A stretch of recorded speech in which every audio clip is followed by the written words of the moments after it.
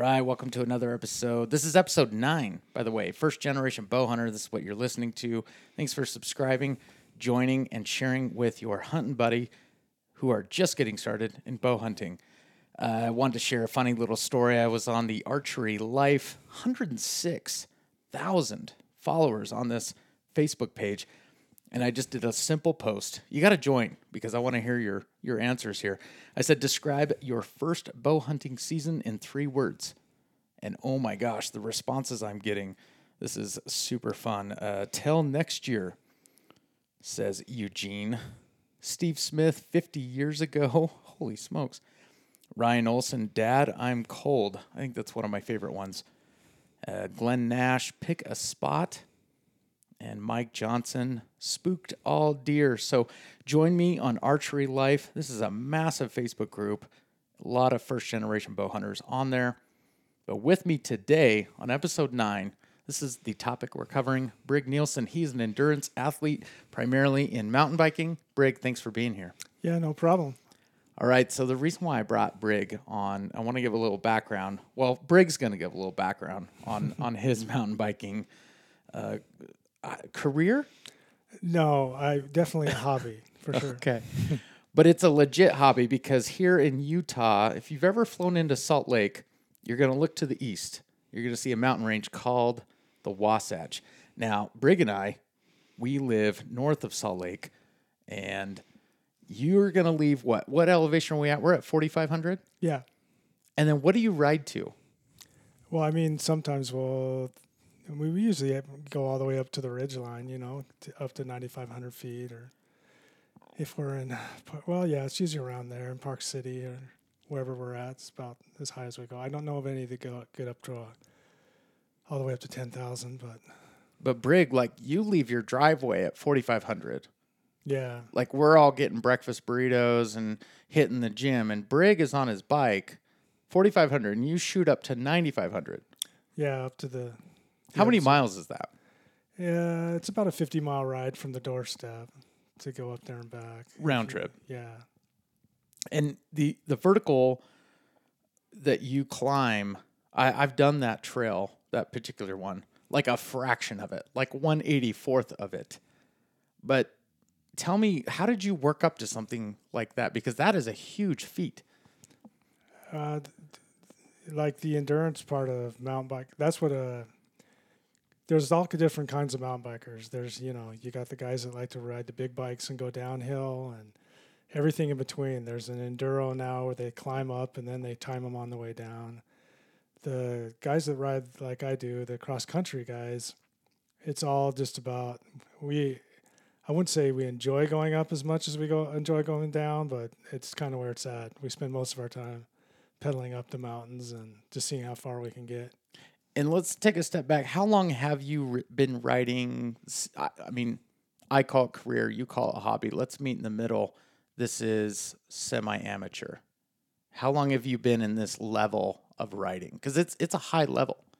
Yeah, I think mountain biking is, a lot of people have probably noticed, is really getting popular now. And as the bike technology changes, so has the sport. And I would say in the, early 2000s, it kind of started progressing a little bit more as the bikes started getting better. But it's really only been since like 2010 to where the bikes have become, really light and the geometry on them and they're just built to go miles and miles and they're light enough to do it. They're almost as light as some road bikes. And you've been going about 20 years or so, seriously? I mean, at this level? I would say more 10 years probably of really hitting high miles like that. I've been mountain biking for a long time when I was a kid in college, I lived in Bellingham, Washington, and I think I can remember mountain bikes, I don't want to say when they first came out, but it seems like that was when they made them with 2 wheels. Right. And I think what's interesting here too, and you might be listening to this and being like, well, why are we talking about mountain biking? This is a bow hunting podcast. There is so many parallels. There's Brigg here with me. He's what he calls hobbyist. If he's a hobbyist, I'm like, I don't know what I am. I'm a super beginner then. I'm very chill. I assist coach on my daughter's mountain bike team. But I have found a lot of parallels with bow hunting and this endurance sport, mountain biking. And that's why I brought Brigg on today. First off, I want to start talking about training.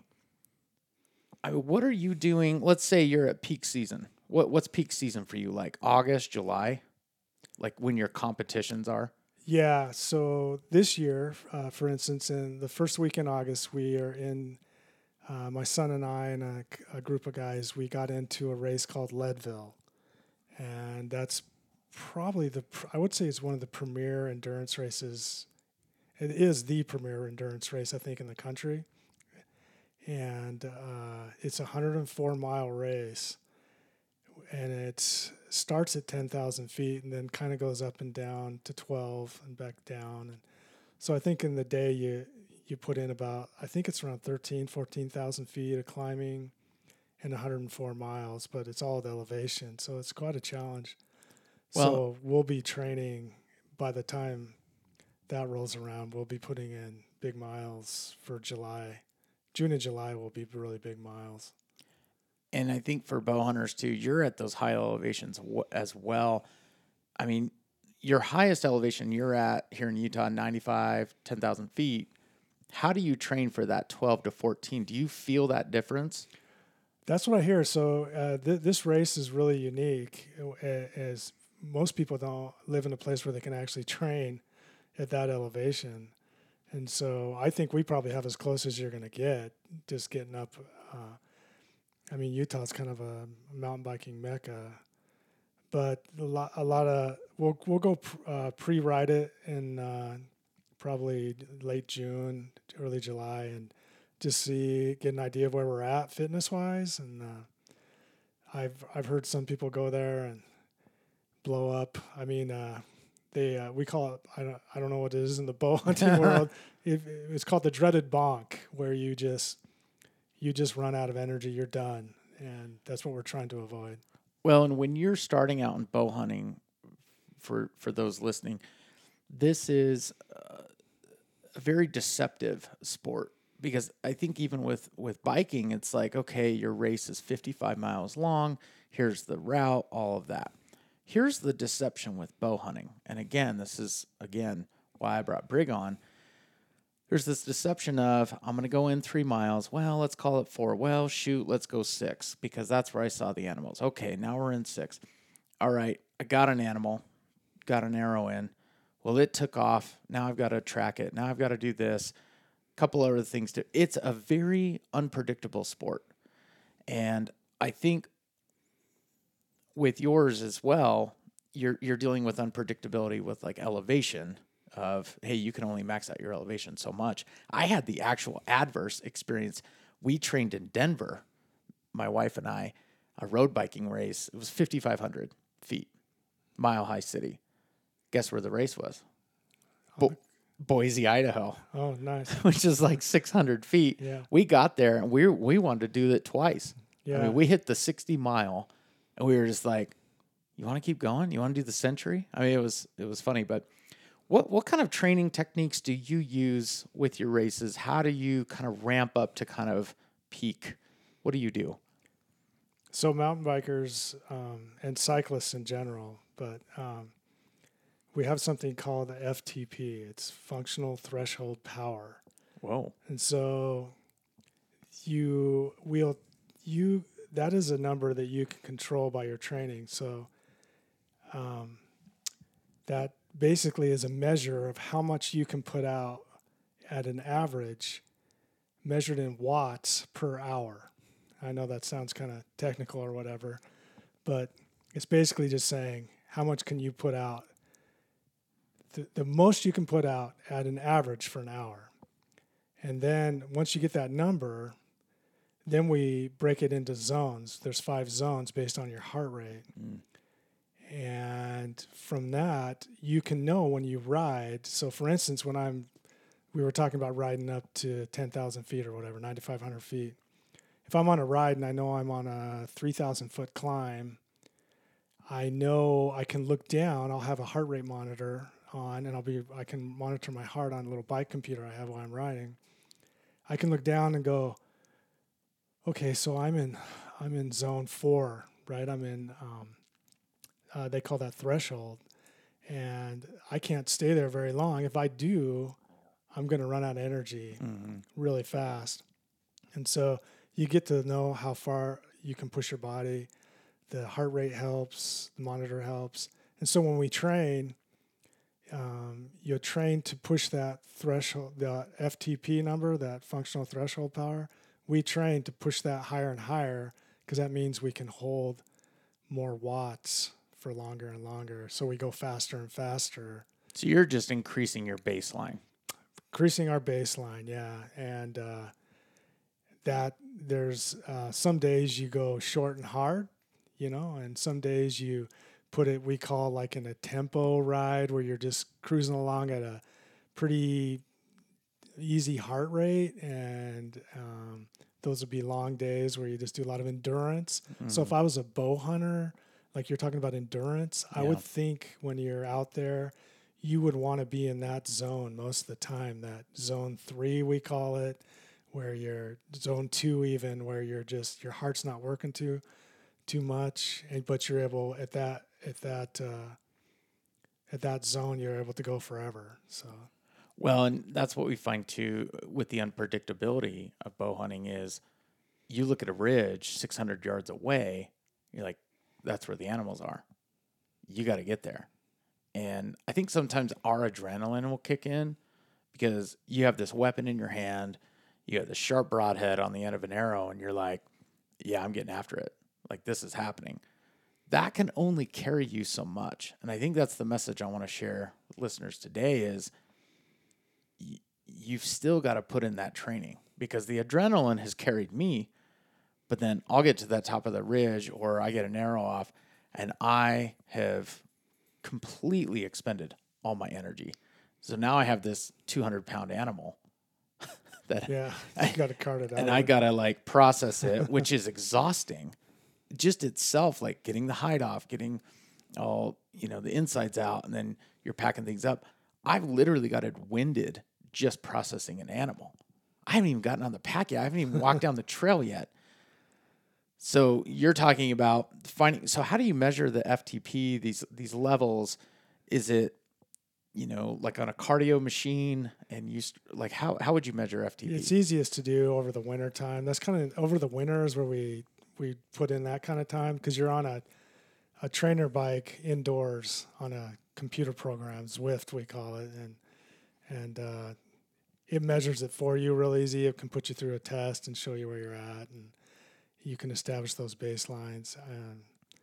And so you know where you're at going into the season, and which is just basically like right now is starting. We're starting to go outside and start laying down the miles, and those will just increase and increase as the months go on. So you don't want to peak too early. You don't want to peak too late either. I think our seasons align pretty well because most folks are doing most of their hunting mid-August, September, October. And so we have winter to really prep, spring even. I think one thing is the shed hunting in spring. We go out, we look for sheds. It's fun, keeps us, engaged. But I think one thing you could layer into your training is watch your heart rate, understand what those 5 levels are, and then train against that. Yeah, I think if you, I'm thinking about what a bow hunter would be doing, and I would think if you're running up a mountain, sometimes you are in brush, you got to make ground. I mean, that would be comparable to me, like out of the saddle sprint, going up a mountain bike trail or whatever, and you can't hold that for too long before you start blowing all your matches. And that's an analogy we use. When you go into a bike ride, you picture it as like you got a box full of matches. That's your training. That's what you've put in. And you got this box full of matches, and you don't want to light the last one until you're done with the ride. Yeah.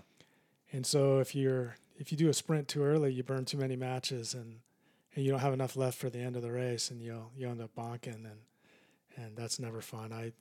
I've had that experience where I've just basically literally had to get off the bike because I just couldn't move my legs anymore. Like you just sit down and you're just completely sapped of all energy, and it doesn't have anything to do with how great a shape you are, because you could be fit as you've ever been, but if you don't have the right nutrition and water, and you've pushed your heart too hard too early, you're not going to be able to finish. A lot of nutrition we see in bow hunting is like wilderness athlete, mountain op, bucked up. It's these, I'll call it, high caffeine. Some of them are low sugar or no sugar, but they are very high caffeine driven. Mm-hmm. What is it for you, and what do you recommend for people trying to, sustain energy for a long period of time to, in our case, get back to the truck with this big animal on your back? What nutrition and brands do you like? Well, it's kind of funny. A lot of people go all over the place on that nutrition. You basically, all the work you do to train and build those power numbers I was talking about, that's just like your money in the bank, and that has to be there before nutrition even counts. You mean like your body physically, cardio, muscle has to be in place? It has to be in place, or the nutrition's not really gonna. I mean, you're always going to have the right nutrition, but if you can't, if you don't have the fitness to do the ride you're trying to do, then it's just not going to work. And you do start doing bigger and bigger rides, the better your fitness gets, and then you start dialing in your nutrition. On a bike, your body really can't process more than about, believe it or not, 100 calories in an hour. And so if you're taking in, I remember when I first started getting into this, I had a friend and he did a race at Snow Basin, and it was they don't even do this race anymore there, but it's a 50-mile loop, and he was so worried about running out of energy. He just chugged all these energy drinks, and he had so many calories. He probably put down 1,000 calories, and he couldn't even move about halfway through the race. He was just so. So you got to take in those nutrients, but also expend them. Yeah, for sure. Yeah, no matter what you're doing, your body's really only going to be able to process about 100 of those calories an hour, and that would be the same thing for bow hunting. The biggest thing is water and electrolytes, and so if you're out there sweating, if you're a sweater and you're out there sweating as you're running up and down those mountains, and you're not replacing your water and your salt, you'll bonk from that faster than anything. What's up with pickle juice? Is that big in mountain biking? Because I know it is in running. I don't see. Well, no, it's not true. Some aid stations on some races you'll see pickles, and sometimes I've seen they'll have like a little shot glasses of ramen just full of cold ramen, just because it's just so salty, and the pickle juice is just the electrolytes in it. That's what they're using, but if you run out, if those go bad on you, if you're salt, if you sweat a lot and then you see salt marks, and I do this, if you leave salt marks on your shirt or whatever like that, you're just losing so much. You have to replace those, or you'll be done. That'll finish you faster than anything. The big thing in bow hunting too is layering correctly. We deal with cold temperatures, then mid-morning it goes up 10 degrees, and then mid-afternoon maybe another 20, and then in the evening drops down back again. I mean, our layering is all over the place, and this is something I covered in the previous episode, was being thoughtful of your layering. But that's interesting though, noticing salt spots. I notice them in my hat. Yeah. If you're losing salt, salt and water are by far, and especially water. I mean, you need to, when you're cycling, we want to be putting down a bottle an hour. And so take a race like this Leadville race I'm going to do, where if you finish under 8 hours, you're that's a really good day. You get this big belt buckle that we're all shooting for. If you finish between 8 and 12 hours, it's a littler belt buckle, but it's still pretty cool. But if you think about that, you need to put down 8 to 12 water bottles in the ride. That's a lot. Yeah. And so for me, when it comes to nutrition, I'll kill two birds with one stone. I'll put a drink mix with the water that has all the salt and electrolytes I need, and calories for me. I'm going to train this year and try and get my calories from this drink mix. Some people can't do that. They've got to have solid food. Sure. They've got to. I ride with a guy who sometimes he'll pull a banana out of his back pocket and put that down. And see, I couldn't do that. That would just throw me for a loop. A lot of guys do the goos. I don't. You guys probably do the goos when you hunt. I don't know if you do those for quick energy. I've tried them. Yeah, I've done some solids too, like Cliff Bars. Mm-hmm. Sometimes it feels like a meal, but you're kind of tricking your body a little bit. I've even seen riders that they'll boil those little small potatoes and just cover them in salt, and they'll keep them in a little baggie in their back, and they'll come out and they'll just plop those things in. Wow. And they just love it. I've tried that. It was okay. I personally do better when I don't have as much in my stomach. But yeah, you definitely got to get the water and calories. So I think when you're bow hunting too, like sometimes we have to be thoughtful of what we carry with us. But I've even brought like a small jet boil, because if it's super cold, I want something to fall back on where I can make like a hot meal, 2-3 hours in.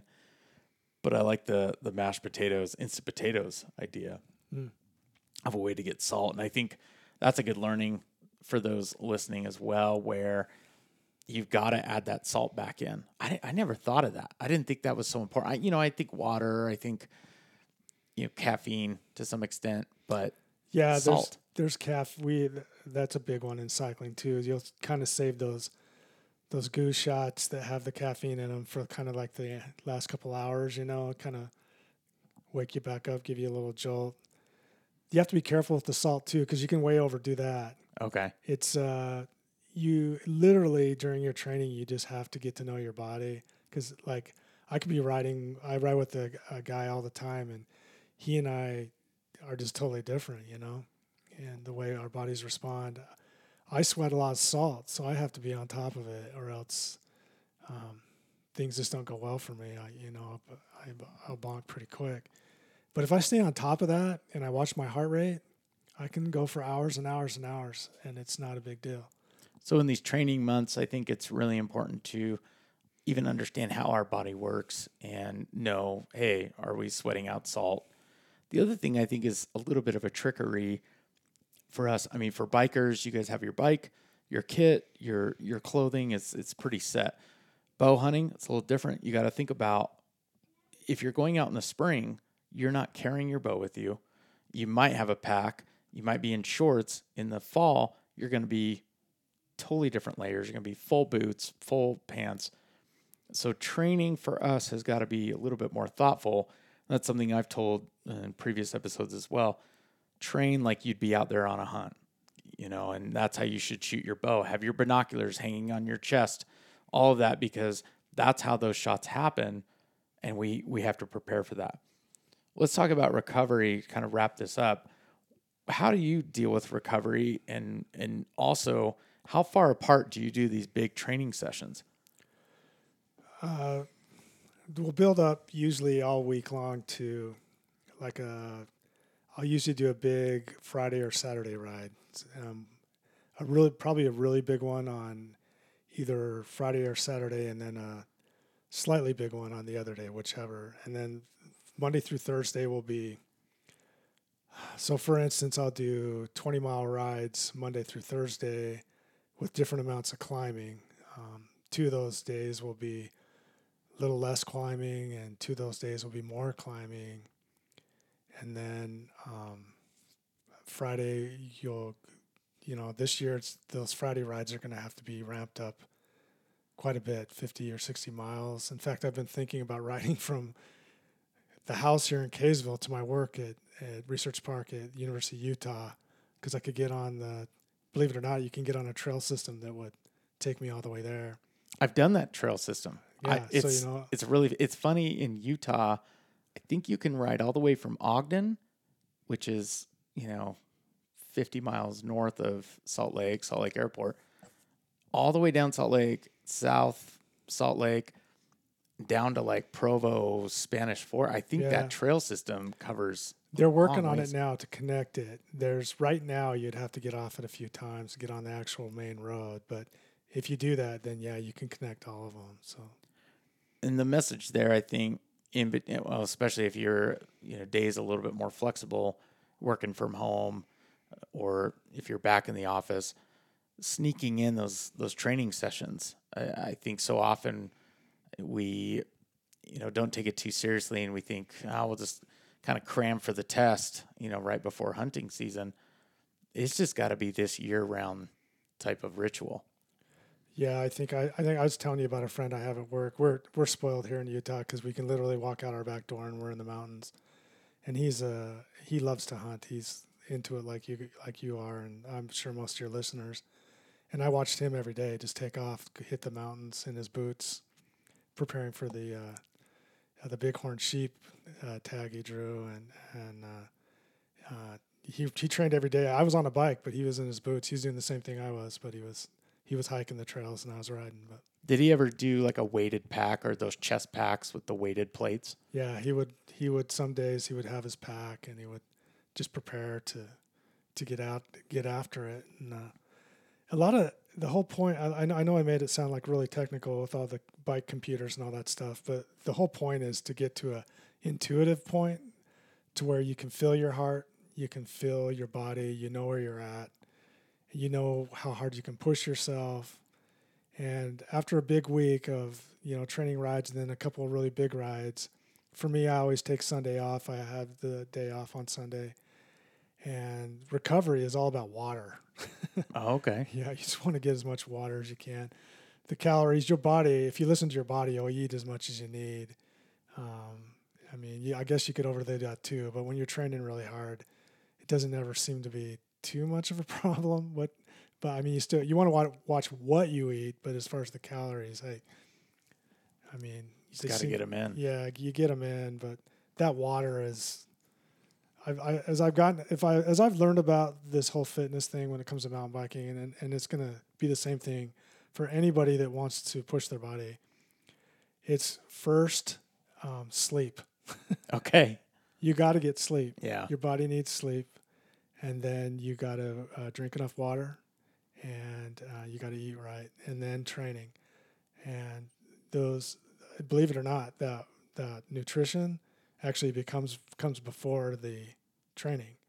So you got to get enough sleep, nutrition, and then train, and your body will be ready to roll. What percentage of sleep do you think falls in that importance? Because I've heard people say things like it's 90% of what you eat, 10% of how you train.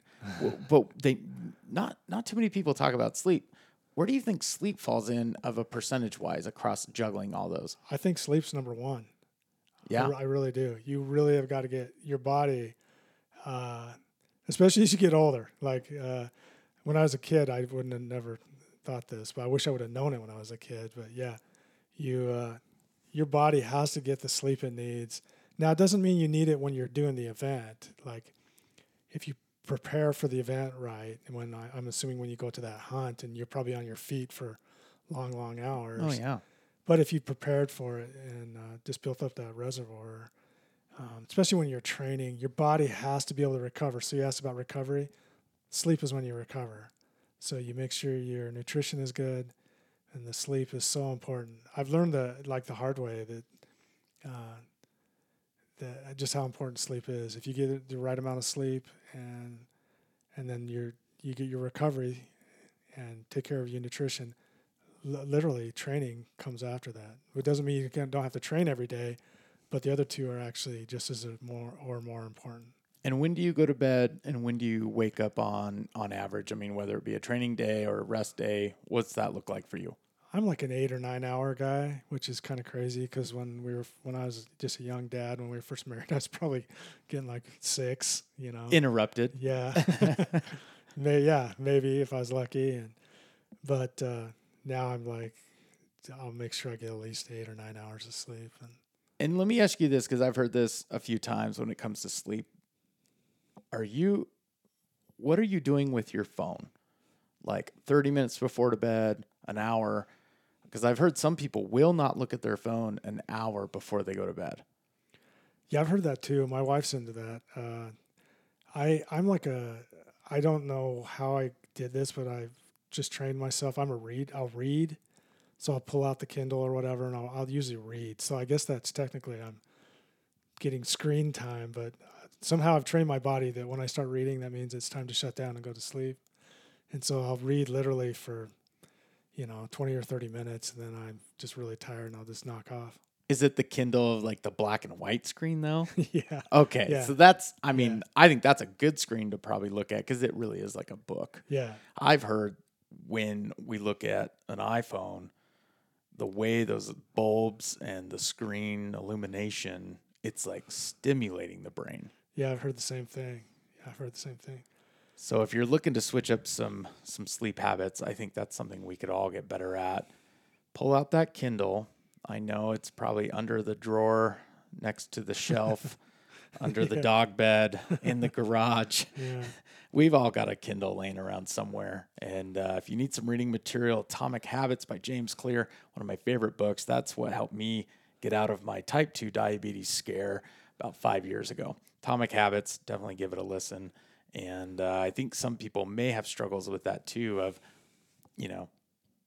Netflix binging before bed. And how long have you done that sleep routine? Oh man, it's been a long time. I think I've been doing that for I think it's probably 20 years I've been reading before I go to bed. I don't know. I just basically trained myself I didn't do it on purpose. It was a way to relax. If you can relax your brain and then I think your body will shut down and you have to get the sleep. That's where the recovery comes from. Do you also think that relates to getting rid of anxiety and stress? For sure. Definitely. And this one thing I've also shared too is, when you're bow hunting, it's a very emotional, getting closer to God experience. And that is what I've felt before. When I have stress, when I have anxiety, my body, it's like it hangs on to it. Yeah. And I've heard this before from some doctors where they say, our muscles will hang on to anxiety. And that's why we have sore muscles. And yes, we train and yes, we lift and all these things, but you stretch, you do recover, you do all these things. If you're still sore, what emotional baggage are you hanging on to? And that's the question I want to leave you with is think about what are some things you've got to tackle? What are some things you've got to let go of? And I promise you, when you get down to that moment where you've got to release that arrow and hit that animal the right way, everything matters. Everything comes down to that moment. And if you're hanging on to stuff, you're jittery, you're shaking. I've been there. I've missed animals before many times. And I think it's good to talk about sleep, actually. I think it's the most non-fun thing to talk about because it's like, well, no, you got to do 55 pull-ups a minute and drink this and chug that and marketing on Instagram hashtag this and this athlete's doing that. We get sucked into that so big, just like any other industry. Yeah, if you think about it, nobody really ever talks about sleep, but everybody does it. You think it's like this. You think we all suck at it. Yeah, you think it's like this thing you do. This.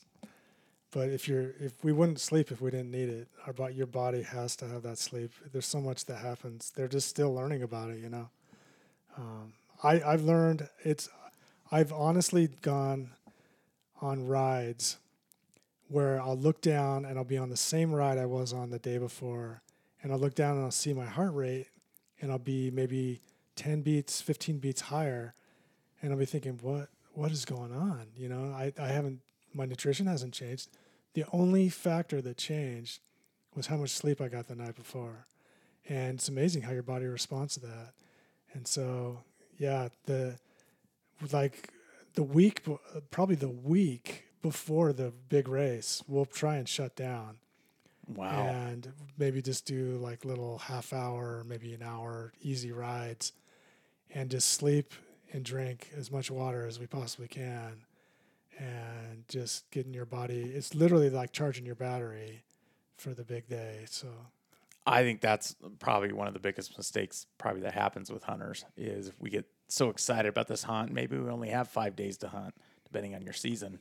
we get all sorts of jacked up. It's like the opposite.